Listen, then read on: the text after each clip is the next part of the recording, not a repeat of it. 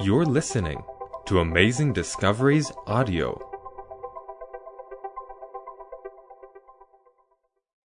This is Zechariah, Episode 4, with Walter Veith. In our previous study on the Book of Zechariah, we looked at the remnant, those that would possess all things. In other words, they are the ones that will bring the final message, and they represent that final mountain, that kingdom that everybody will stream to, where 10 men will take hold of one man and say, "Take us to the mountain of the Lord." So that is the message. And we have to now continue and see what the issues are in the book of Zechariah as we come to the closing chapters of this amazing prophecy. Before we commence, let us pray.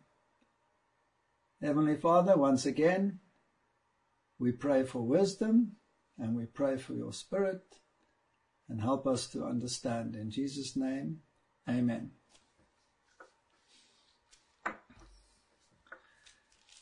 We were with chapter 9.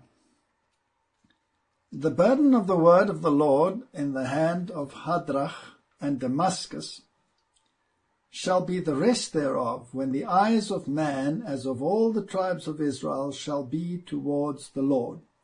So we're talking about the time of this ingathering, where the people will come from every corner of the globe, from every tribe and nation and people, and will join the Lord. Not everyone, of course, but many. And they will come out of these systems, even out of the systems that counted themselves as enemies of God.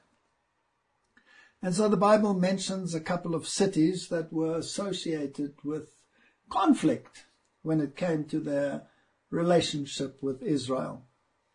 And Hamath also shall border thereby, Tyrus and Zidon, though it be very wise. And Tyrus did build herself a stronghold, and heaped up silver as the dust, and fine gold as the mire of the streets. Behold, the Lord will cast her out, and she will smite her power in the sea, and she shall be devoured by fire. So he singles out Tyrus in the beginning of this chapter, and it reminds us of Ezekiel chapter 28. Let's just go there.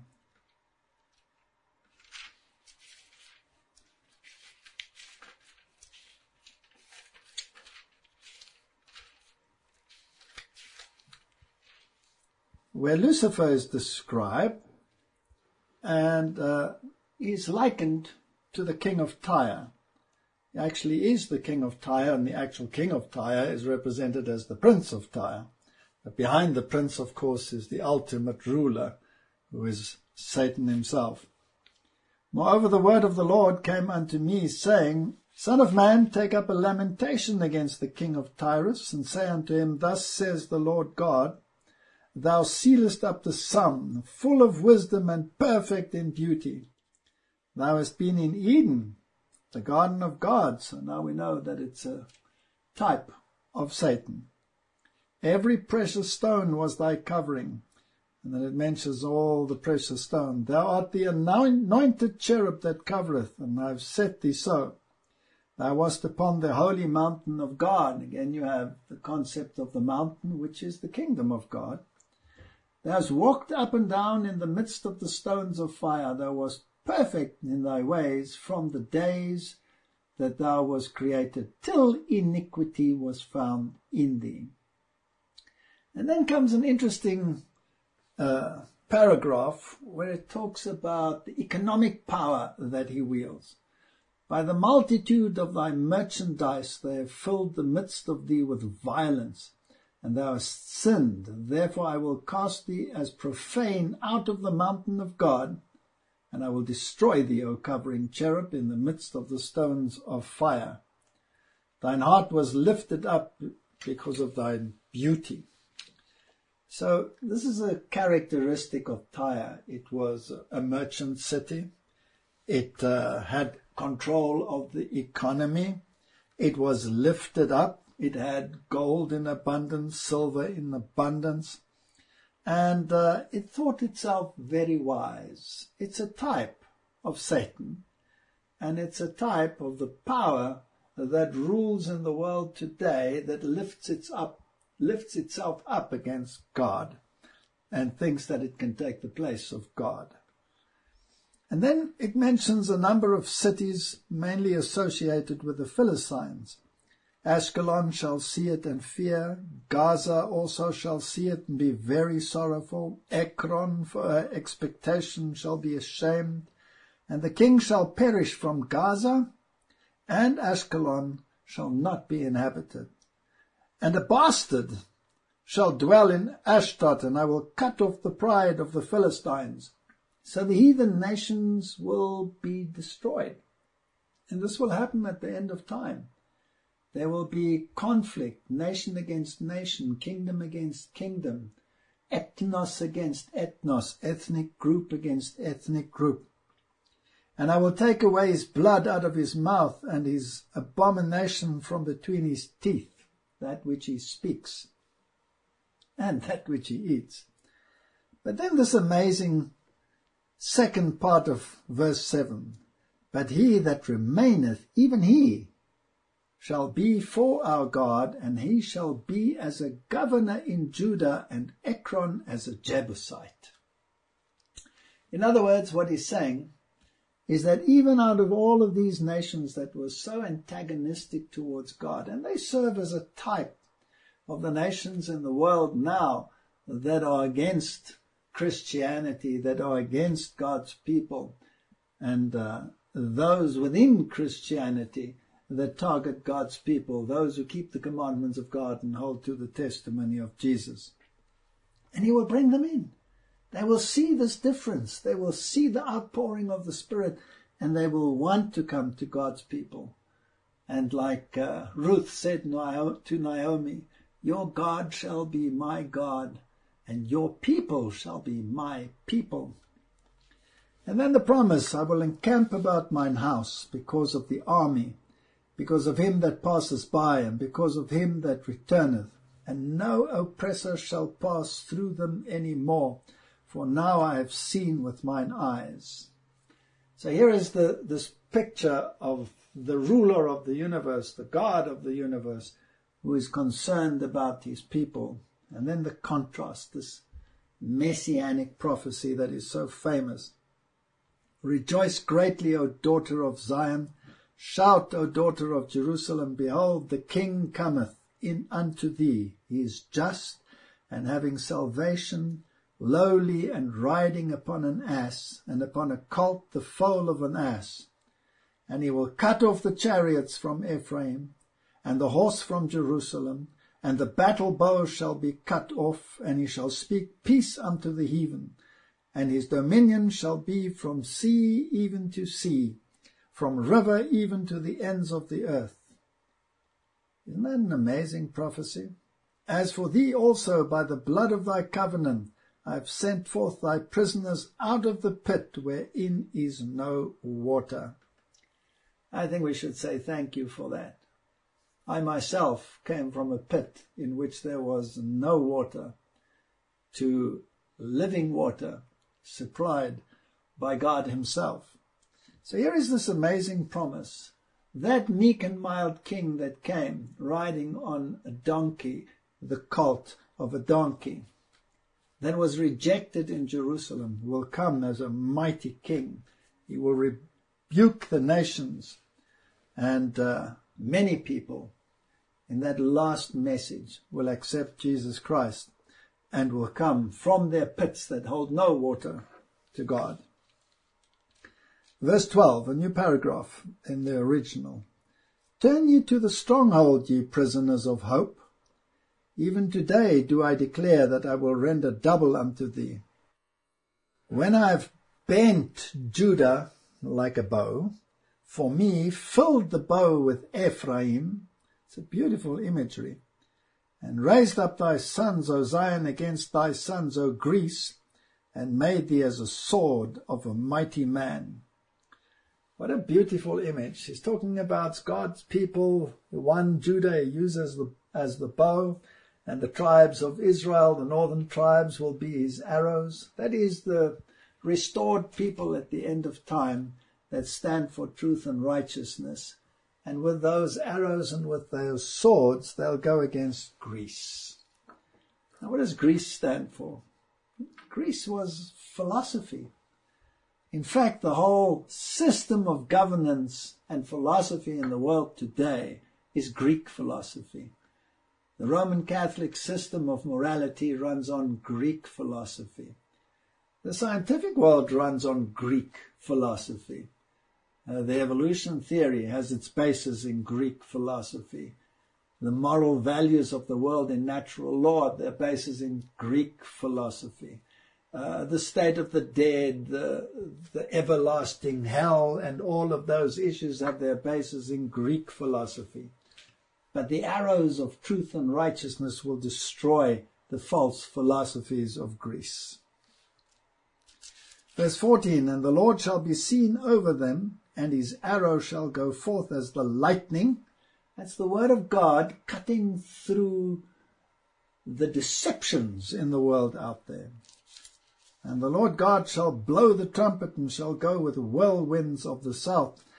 The Lord of hosts shall defend them, and they shall devour and subdue with sling stones, and they shall drink and make a noise as through wine, and they shall be filled like bowls, and as the corners of the altar.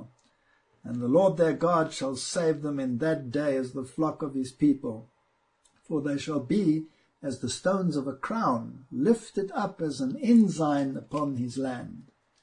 For how great is his goodness, and how great is his beauty. Corn shall make the young men cheerful, and new wine the maids. So they will be filled with the message of God, the wine, the doctrine, the corn, the bread of life. And they shall be filled as with new wine. Well, the disciples in the early rain, when they started experiencing the outpouring of the Holy Spirit, the people around them said, have you been drinking?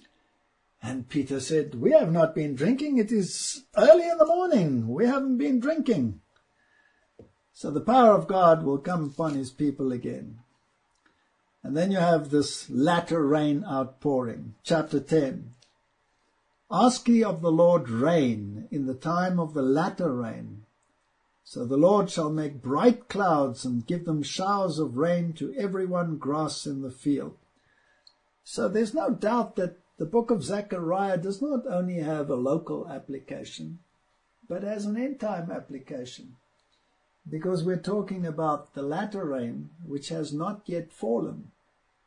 There are drops falling in some places in the world, but the full outpouring of the Holy Spirit, we haven't witnessed it. It's amazing, we read in the Spirit of Prophecy that once the church has been cleansed, I read from the book, The Great Controversy, page 612, servants of God, with their faces lighted up and shining with holy consecration, will hasten from place to place to proclaim the message from heaven. By thousands of voices all over the earth, the warning will be given, miracles will be wrought, the sick will be healed, and signs and wonders will follow the believers.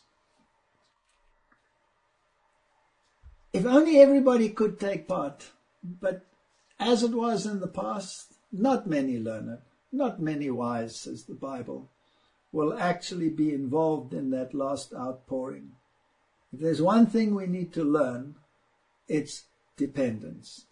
Not by our power, not by our might, but by his Spirit. And therefore we read in the Loma Linda messages the following. Those who do not realize the necessity of what is to be done will be passed by. And the heavenly messengers will work with those who are called the common people, fitting them to carry the truth to many places. Now is the time for us to awake and do what we can. Testimonies, Volume 5, page 82, it reads, God will work a work in our day that but few anticipate. He will raise up and exalt amongst us those who are taught rather by the unction of his Spirit than by the outward training of scientific institutions. Then she says a little later, God will manifest that he is not dependent on learned, self-important mortals. The work will be finished by those who feel the unction of God. So ask ye the Lord rain in the time of the latter rain. And the Lord shall make bright clouds and give them showers of rain to every one grass in the field. For the idols have spoken vanity, and the diviners have seen a lie, and have told false dreams. They comfort in vain. Therefore they went their way as a flock. They were troubled because there was no shepherd. The next portions of the book of Zechariah speak about this shepherd relationship. And I believe that as we come close to the end, and the false shepherds try to keep the flock away from truth, there will be such anger when they find out that they have been lied to. The Bible says, surely we have inherited lies. Mine anger was kindled against the shepherds, and I punished the goats. For the Lord of hosts has visited his flock, the house of Judah, and has made them as his goodly horse in the battle. There will be false shepherds amongst God's people, just as there are false shepherds amongst the heathen people. Out of him came forth the corner, out of him the nail, out of him the battle bow, out of him every oppressor together. And they shall be as mighty men which tread down their enemies in the mire of the streets in the battle. And they shall fight, because the Lord is with them, and the rider on horses shall be confounded. So no matter what they throw at God's people, God will be with them in this outpouring, and there will be nothing that can stop the final outpouring of the latter rain and the message to the nations. I will strengthen the house of Judah, and I will save the house of Joseph, and I will bring them again to place them, for I have mercy upon them, and they shall be as though I had not cast them off. For I am the Lord their God, and will hear them. And they of Ephraim shall be like a mighty man, and their heart shall rejoice as through wine. Yea, their children shall see it and be glad. Their hearts shall rejoice in the Lord. I will hiss for them and gather them, for I have redeemed them, and they shall increase as they have increased. So God's people, even though there will come a shaking, will not be diminished. They will grow. All of those heathen out of the Babylonian systems and those that were God's people in the Babylonian confusion will come out. And I will sow them amongst the people, and they shall remember me in far countries, and they shall live with their children and turn again. I will bring them again also out of the land of Egypt, and gather them out of Assyria. And I will bring them into the land of Gilead and Lebanon, and place shall not be found for them. And he shall pass through the sea with affliction, and shall smite the waves in the sea, and all the deeps of the river shall dry up, and the pride of Assyria shall be brought down, and the scepter of Egypt shall depart away, and I will strengthen them in the Lord, and they shall walk up and down in his name, says the Lord. So the ideologies of Assyria, which were basically the origin of the ideologies of Babylon, and the ideologies of Egypt, will be destroyed. The one is the Babylonian origin, the king of the north thinking, a religious system that puffs itself up and wants to be redeemed by its own works, and the other one is the secular system, the atheistic system.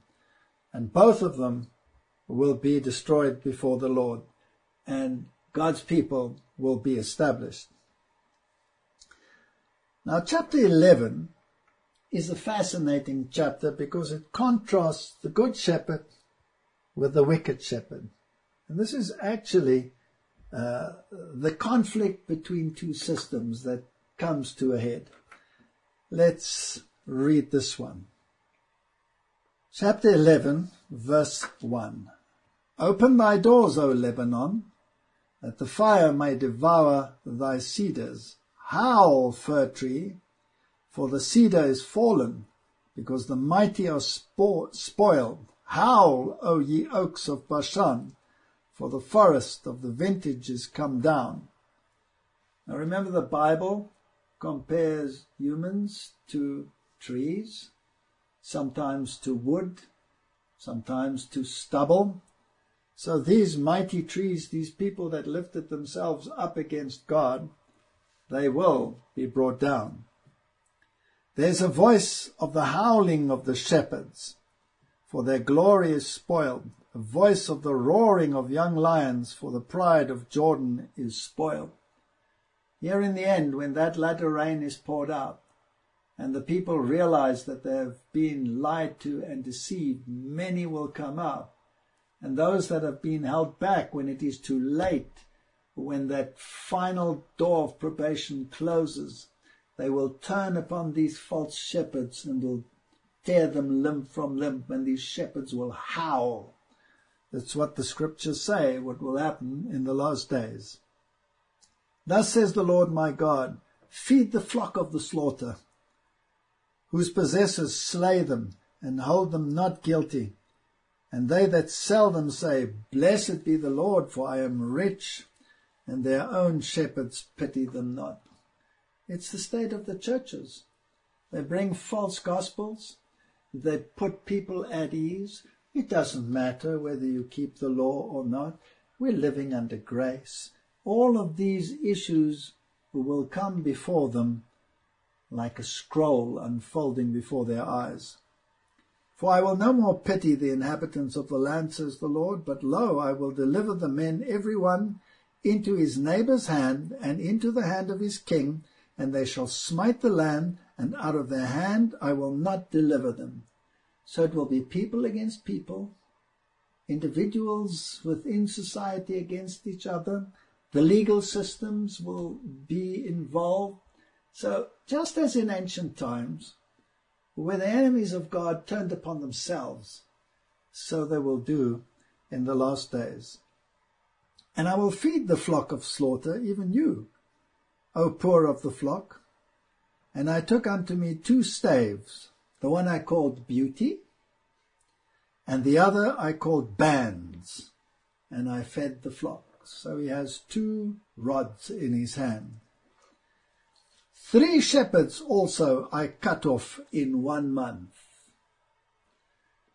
3 shepherds. So those are 3 systems of religion. Where do we read something like that in the Bible? Don't we read in the book of Revelation that Babylon consists of 3 components? There is the beast system, and then there is the false shepherd, and then the 3rd component is the dragon component, which is, well, devil himself.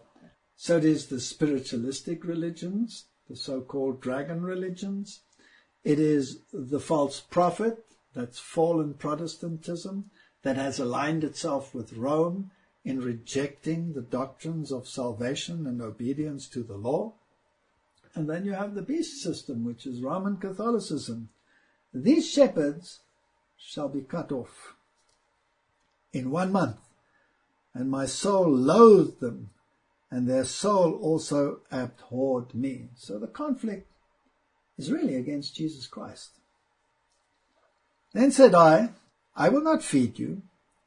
That dieth, let it die, and that is cut off, let it be cut off. And let the rest eat every one the flesh of another. So these are these systems warring against each other, destroying each other. And I took my staff, even beauty, and cut it asunder, that I might break my covenant which I had made with all the people. And it was broken in that day, and so the poor of the flock that waited upon me knew that it was the word of the Lord.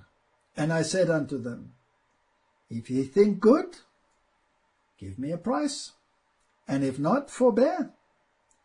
So just as the Jewish people in their time had to choose, do they accept Jesus Christ as their Messiah and their ruler, or do they reject him? Now, the Pharisees and the rulers in the time of Jesus rejected him. And there was a price. And this is another one of those beautiful messianic prophecies in the book of Zechariah.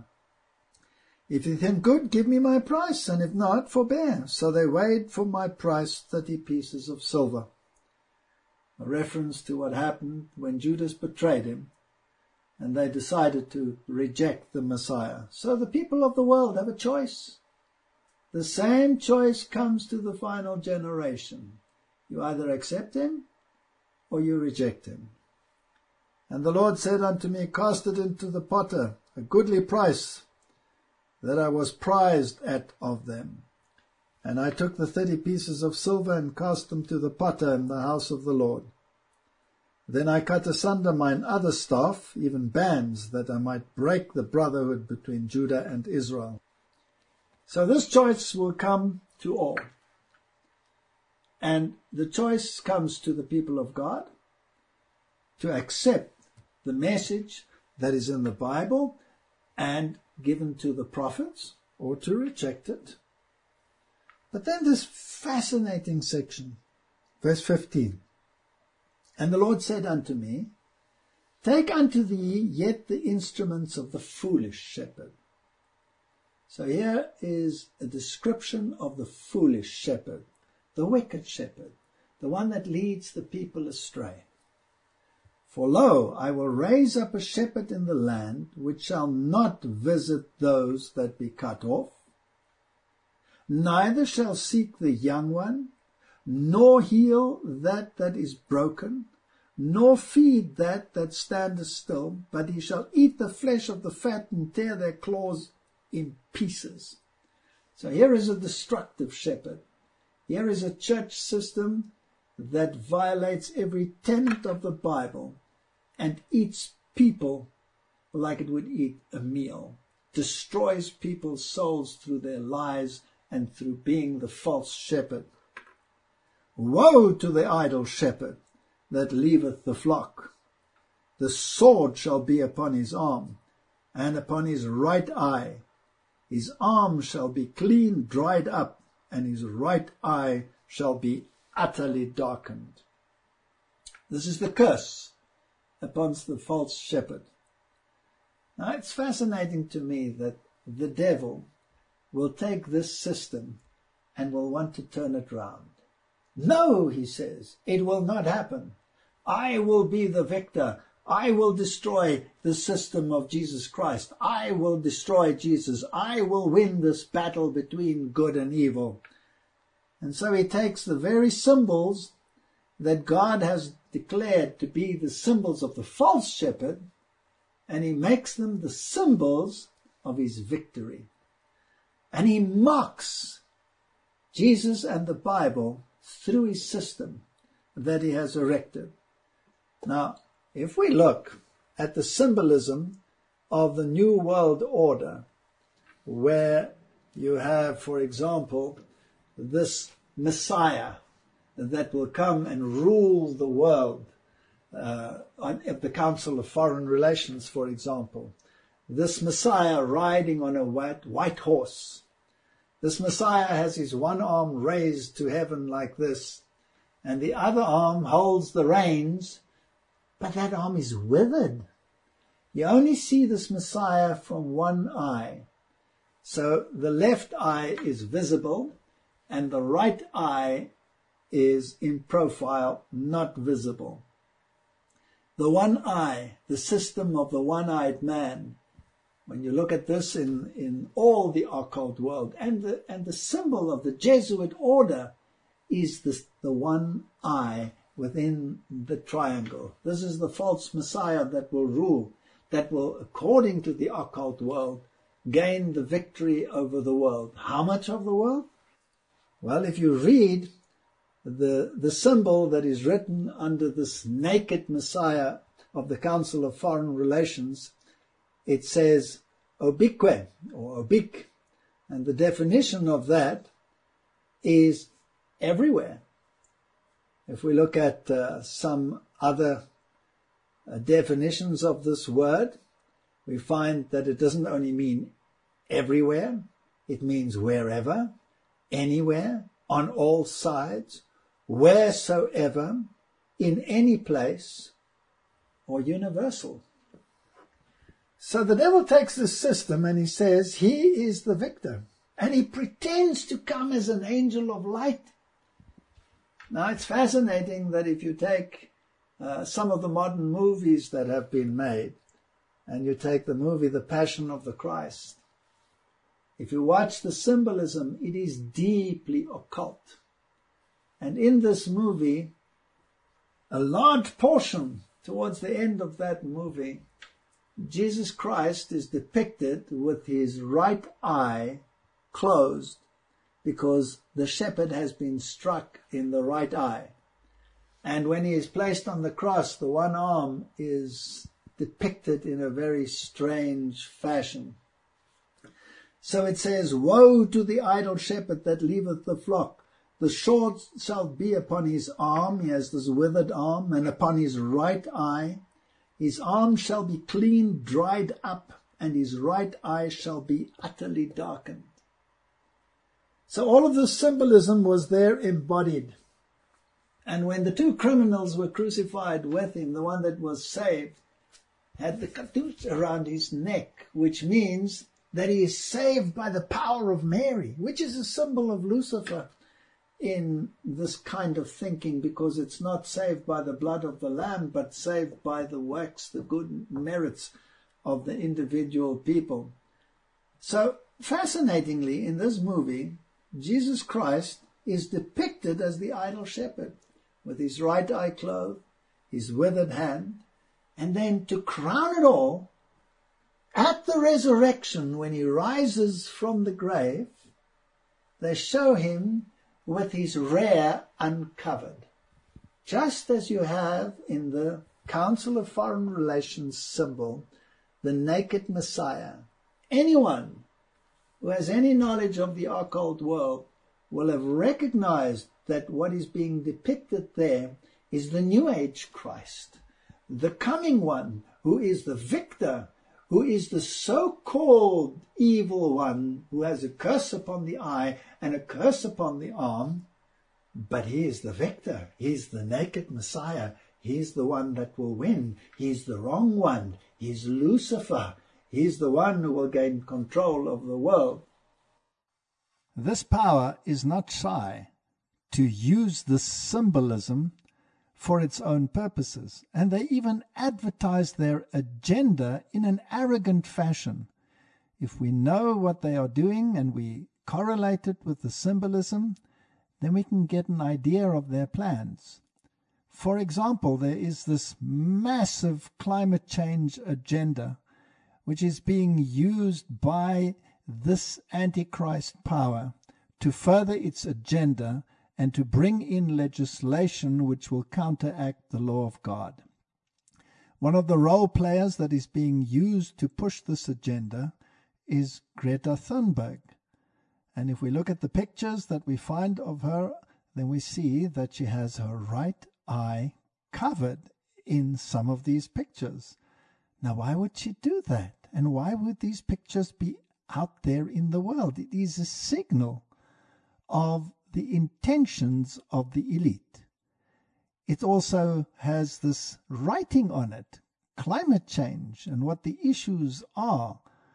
And not only the climate change issue, but the whole corporate world and the music world use this symbol to show that they are part of the system to create the mindset which will follow the beast wheresoever he leadeth.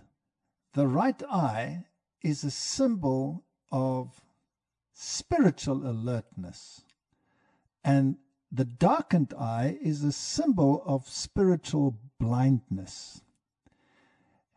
In Matthew chapter 5, verse 29, Jesus says, "And if thy right eye offend thee. It's not for nothing that he mentions the right eye there. Pluck it out. Cast it from thee. For it is profitable for thee that one of thy members should perish, and not that thy whole body should be cast into hell. In other words, this is a very important issue. To be blinded by the deceptions of the Antichrist means to be lost.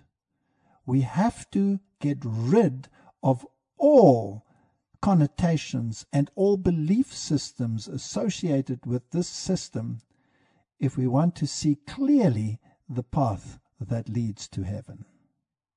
So this is the conflict that we have here in the book of Zechariah. Two systems that will clash. God's people will seem to be a small little group with no power. But when that latter rain comes and these systems are all destroyed, then the real false shepherds, as the Bible depicts, will meet their fate. This brings us to chapter 12.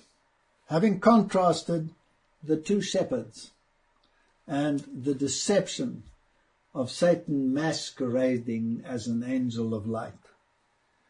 The burden of the word of the Lord for Israel, says the Lord, which stretcheth forth the heavens, and layeth the foundation of the earth, and formeth the spirit of man within him. Here you have the heart of the first angel's message. Worship him who made the heavens, the earth, the sea, the springs of water. Behold, I will make Jerusalem a cup of trembling unto all the people round about, and they shall be in the siege both against Judah and against Jerusalem. The united people of God will be surrounded by enemies, but God is in their midst. And in that day will I make Jerusalem a burdensome stone for all the people. All that burden themselves with it shall be cut in pieces, though all the people of the earth be gathered together against it. So this great final conflict is here described. In that day, says the Lord, I will smite every horse with astonishment, and his rider with madness, and I will open mine eyes upon the house of Judah, and I will smite every horse of the people with blindness. And the governors of Judah shall say in their heart, the inhabitants of Jerusalem shall be my strength in the Lord of hosts, their God. So in spite of the opposition, in spite of being outnumbered, God is with his people. We must cling to these promises. We must make these promises our own. Lest how shall we stand if we don't make them our own? In that day will I make the governor of Judah like an hearth of fire amongst the wood, and like a torch of fire in a sheaf. And they shall devour all the people round about, on the right hand and on the left, and Jerusalem shall be inhabited again in our own place, even in Jerusalem. Speaking about spiritual Jerusalem, a universal gathering into the kingdom of God. And the Lord also shall save the tents of Judah first, that the glory of the house of David and the glory of the inhabitants of Jerusalem do not magnify themselves against Judah. In that day, promise, in that day shall the Lord defend the inhabitants of Jerusalem, and he that is feeble amongst them at that day shall be as David, and the house of David shall be as God, as the angel of the Lord before them. With such promises, who would not want to take their stand on the Lord's side? And it shall come to pass in that day that I will seek to destroy all the nations that come against Jerusalem. And I will pour upon the house of David and upon the inhabitants of Jerusalem the spirit of grace and of supplication, and they shall look upon me whom they have pierced. Another beautiful messianic prophecy.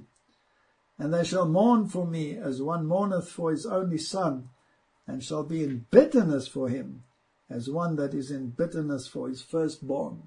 We have a choice. We can accept him, or we can reject him.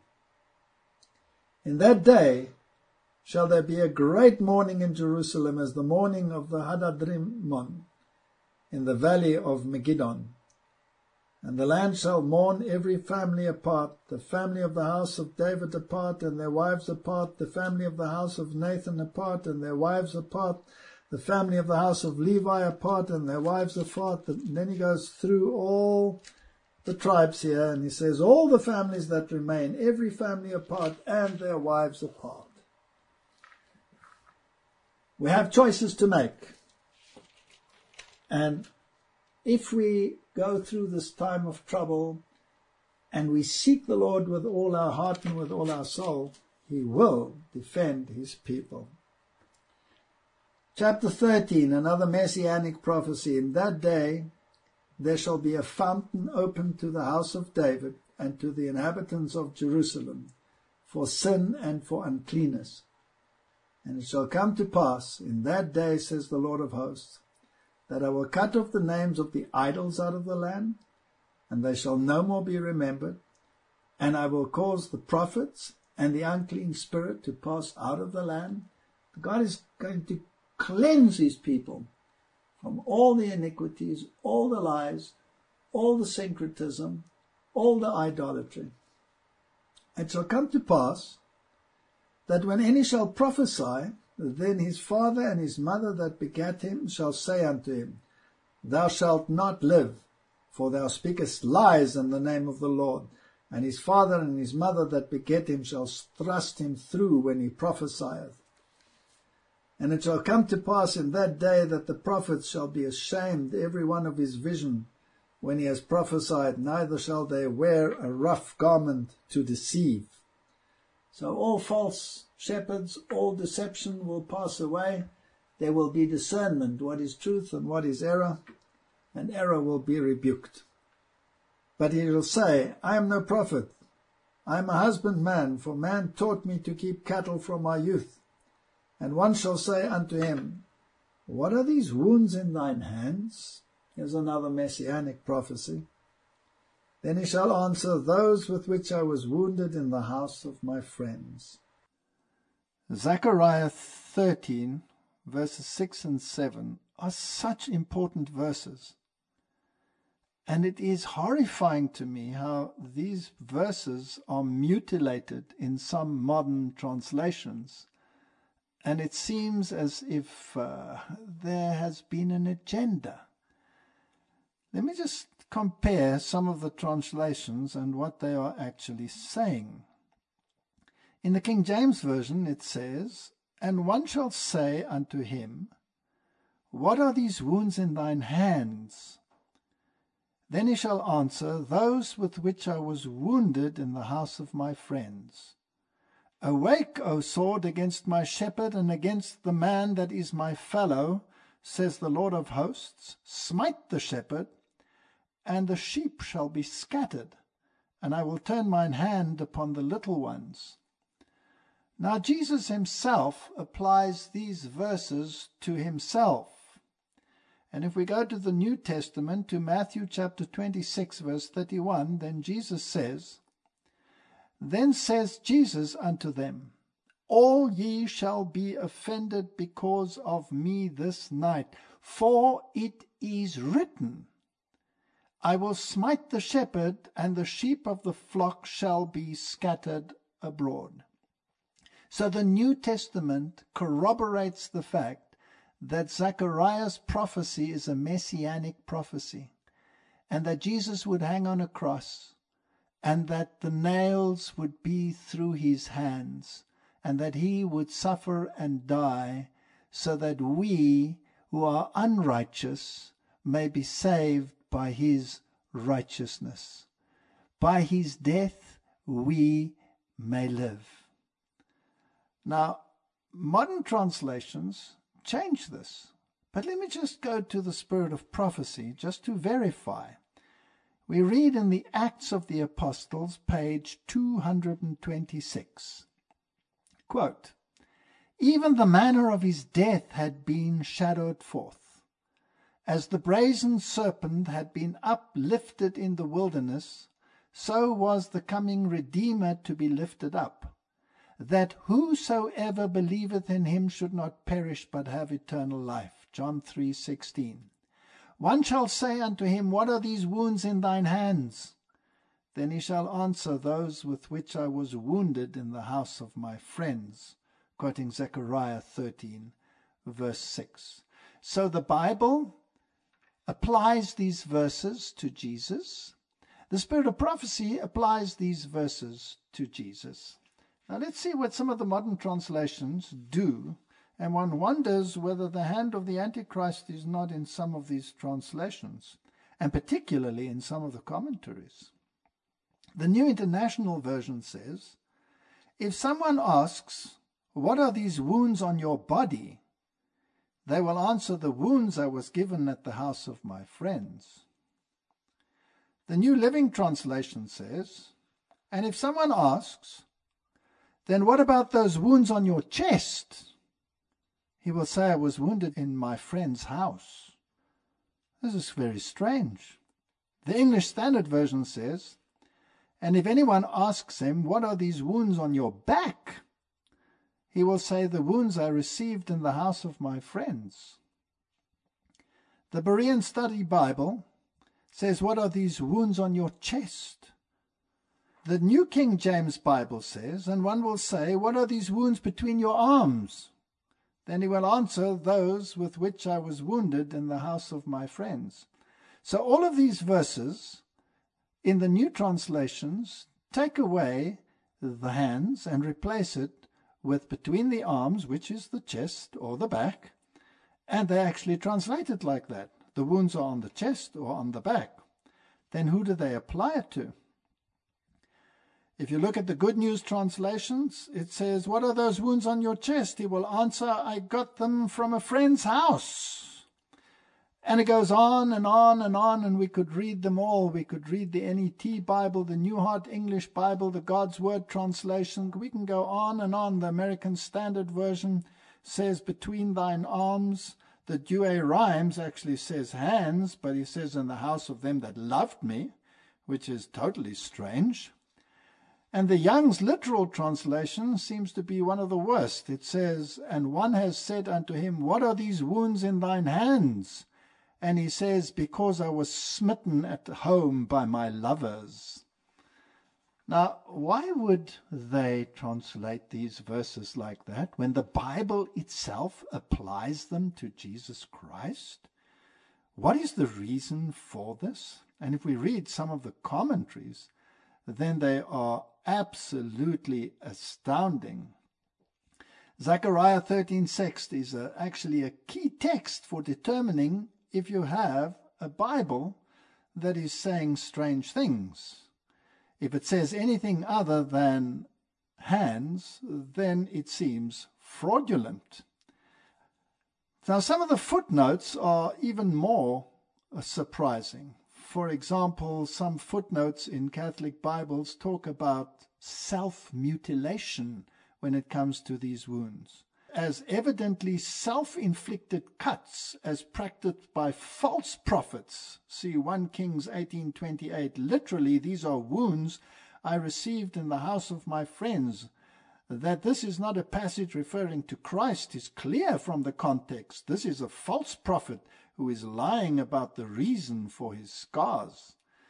So the new translations, together with the footnotes, many of them Catholic-inspired, turn this prophecy around and make the good shepherd the evil shepherd. And we will see that this is exactly what happened when it spoke about the verse of the darkened eye and the withered hand. Again, they turned it round, and evil became good, and good became evil. Now, it's a sad fact that even some of the study Bibles which are used in our own circles say very similar things. And one of the study Bibles that is used says in the footnotes, when confronted about the wounds on his torso between your arms, probably refers to the chest or back, scars which probably resulted from self-mutilation while participating in idolatrous rituals, then one stands astounded when the Bible identifies this verse with Jesus Christ, and the spirit of prophecy identifies this verse with Jesus Christ. Then how can it be that this false doctrine can creep even into the midst of God's people. It is astounding. Now, why did Jesus die for us? Jesus died for us because it is only through his righteousness that we can be saved. This is not the only text where there are problems with regarding to doctrine. Now, if we read Revelation 19 verse 8, in the King James Version it reads, "And to her was granted," this is the church of God, "and to her was granted that she should be arrayed in fine linen, clean and white. For the fine linen is the righteousness of the saints." Now, this translation tells us that the fine linen is the righteousness of the saints. But where do they get their righteousness from? They get their righteousness from the imputed and imparted righteousness of Jesus Christ. If you go to the New King James Version, it says, "And to her it was granted to be arrayed in fine linen, clean and bright, for the fine linen is the righteous acts of the saints." This is no longer Reformed theology. Revelation 19:8 in the NIV says, "Fine linen, bright and clean, was given her to wear." Bracketed, fine linen stands for the righteous acts of God's holy people. Even worse. If we want to understand what God's word is saying, we need to study it as it comes from the original text. And any translation that deviates from this original text, where the Antichrist becomes Christ and Christ becomes the Antichrist, and you are saved by your works and your righteousness rather than the righteousness of Christ, is problematic. We must be very careful how we study the Bible. The choice is so clear. It has been the same choice through every generation, whether we are in modern Israel or whether we are in ancient Israel, typical Israel and anti-typical Israel. "Awake, O sword, against my shepherd and against the man that is my fellow, says the Lord of hosts. Smite the shepherd, and the sheep shall be scattered, and I will turn mine hand upon the little ones." This is what happened when they smote Jesus, and they mourned when he was smitten. And those people walking in this dejected fashion on their way to Emmaus. And then this risen Savior amongst them whom they didn't recognize. And they said, "Do you not know what happened? Do you not know? This thing wasn't done in a corner. Do you not know what happened?" And he opened up the scriptures. So here you have the prophecy of what happened at the first coming of Christ. At the second coming of Christ, the table will be turned. The mourning and the lamenting will be amongst those that reject Jesus. Whereas here, the mourning was amongst those that accepted Jesus and were sorrowing for what had happened. "And it shall come to pass that in all the land, says the Lord, 2 parts therein shall be cut off and die, but the third shall be left therein. And I will bring the third part through fire, and will refine them as silver is refined, and will try them as gold is tried. They shall call on my name, and I will hear them. I will say, It is my people, and they shall say, The Lord is my God." So there will be a refining. There will be a shaking. They will be shaken out, and those that remain will be taken through the fire of affliction, so that they may learn to trust God no matter what the circumstances. All who want to live godly will suffer persecution. All will be afflicted. It is a promise. Chapter 14. Behold, the day of the Lord cometh. So here we have the climax of history.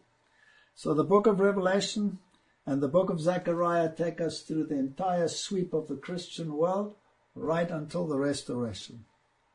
So behold, the day of the Lord cometh, and thy spoil shall be divided in the midst of thee. For I will gather all nations against Jerusalem to battle. Here is Armageddon. And the city shall be taken, and the houses rifled, and the women ravished, and half of the city shall go forth into captivity, and the residue of the people shall not be cut off from the city. Then shall the Lord go forth and fight against these nations. It will appear as though the church is about to topple and fall. It will appear as though this Antichrist, this false shepherd, this false Messiah will have gained the victory, but he will not. And his feet shall stand in that day upon the Mount of Olives, which is before Jerusalem in the east. And the Mount of Olives shall cleave in the midst thereof towards the east and towards the west, and there shall be a very great valley, and half of the mountain shall remove towards the north, and half of it towards the south. And ye shall flee to the valley of the mountains, for the valley of the mountains shall reach unto Azal. Yea, they shall flee, like as ye fled from before the earthquake in the days of Uzziah, king of Judah. And the Lord my God shall come, and all the saints with thee. Here is a future projection of the final kingdom being set up, even after millennium, when Jesus Christ will come down and his feet will touch the Mount of Olives, and the Mount of Olives shall cleave asunder, and the city of God will descend. It's the same imagery as we had in the book of Revelation. And then the final destruction will take place, and God will rule forever and ever. And it shall come to pass in that day that the light shall not be clear nor dark, but it shall be one day, which shall be known to the Lord, not day nor night. But it shall come to pass that at evening time it shall be light. And it shall be in that day that the living waters shall go out from Jerusalem, half of them towards the former sea, and half of them towards the hinder sea. In summer and in winter shall it be. And the Lord shall be king over all the earth. In that day shall there be one Lord, and his name one.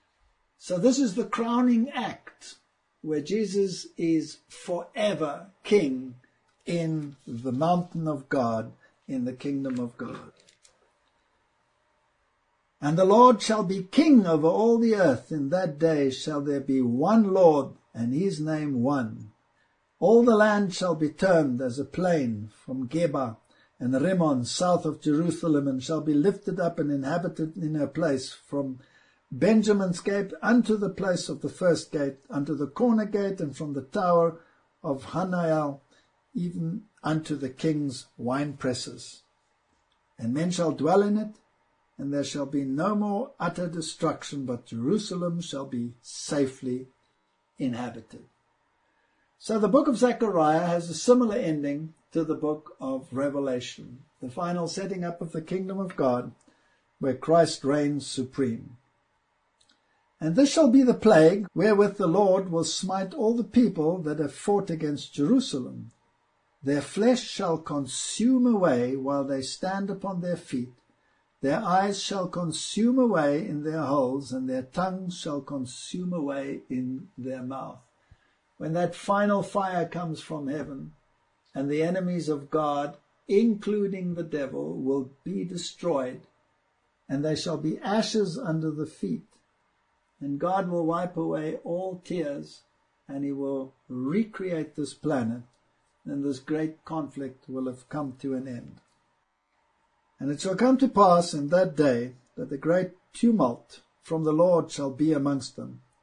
And they shall lay hold every one on the hand of his neighbor, and his hand shall rise up against the hand of his neighbor.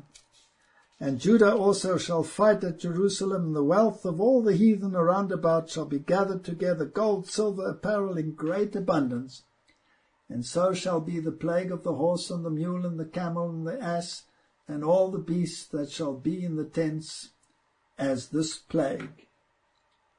God describes that every animal, every living thing, all the riches, everything will be destroyed, because he's going to create a new heaven and a new earth in which there is righteousness. And it shall come to pass that everyone that is left of all the nations which came against Jerusalem shall even go up from year to year to worship the King, the Lord of hosts, and to keep the Feast of Tabernacles. Now here's the remnant that has come out of all the nations, that has joined itself to God's people, and they will serve the Lord forever. And it shall be that whosoever will not come up of all the families of the earth unto Jerusalem to worship the King, the Lord of hosts, even upon them shall be no rain. And if the family of Egypt go not up and not come, that have no rain, there shall be the plague, wherewith the Lord will smite the heathen that come not up to keep the Feast of Tabernacles. This shall be the punishment of Egypt, and the punishment of the nations that come not up to keep the Feast of Tabernacles. This reference to the Feast of Tabernacles, where God's people tabernacled before they entered into this holy land, where they received the reward of their labors. If we do not take part in this resting in the completed work of Jesus Christ, we will have no part in the kingdom of heaven. And then the final paragraph. In that day shall there be unto the bells of the horses holiness unto the Lord. And the pots in the Lord's house shall be like the bowls before the altar. Yea, every pot in Jerusalem and in Judah shall be holiness unto the Lord of hosts. And all they that sacrifice shall come and take of them, and seethe therein. And in that day there shall be no more Canaanite in the house of the Lord of hosts. Canaan was the symbol of the embodiment of evil, and Canaan had to be totally destroyed. No Canaanite will come into the house of the Lord. In other words, no one who is not in harmony with this book, with the words of Jesus Christ, will be part of the kingdom of heaven. So if we make this book the basis upon which we base our morality and our faith and our hope, then we will be part of that kingdom, because it's not by might nor by power, but by his Spirit, says the Lord. So the book of Zechariah, like the book of Revelation, gives us the sweep through history, and it culminates in the great kingdom of God, in which there will be no evil, no pain, no lying, no death. May God grant us to be part of this great movement as we come to the close of time, because I personally believe that the time is now, that it is around the corner, that the devil is mustering his forces to destroy Jesus Christ and his system of morality from off the face of the earth. And people will have to make a choice. They will have to make a choice between the evil shepherd and the righteous shepherd. May God give us the grace to make the right choice. Let us pray. Heavenly Father, thank you for prophecies that always end in the kingdom of God, a kingdom of righteousness. No more pain, no more suffering, no more tears. And the great conflict between good and evil has passed. All the lies have been exposed, and all the liars have been removed. May God grant us the grace to be part of this great movement. In Jesus' name, amen. If this episode impacted you, please share it with others. Amazing Discoveries is a donor-supported ministry. To help us keep producing content like this, visit amazingdiscoveries.org. And, as always, you can find the visual presentation of this episode on adtv.watch.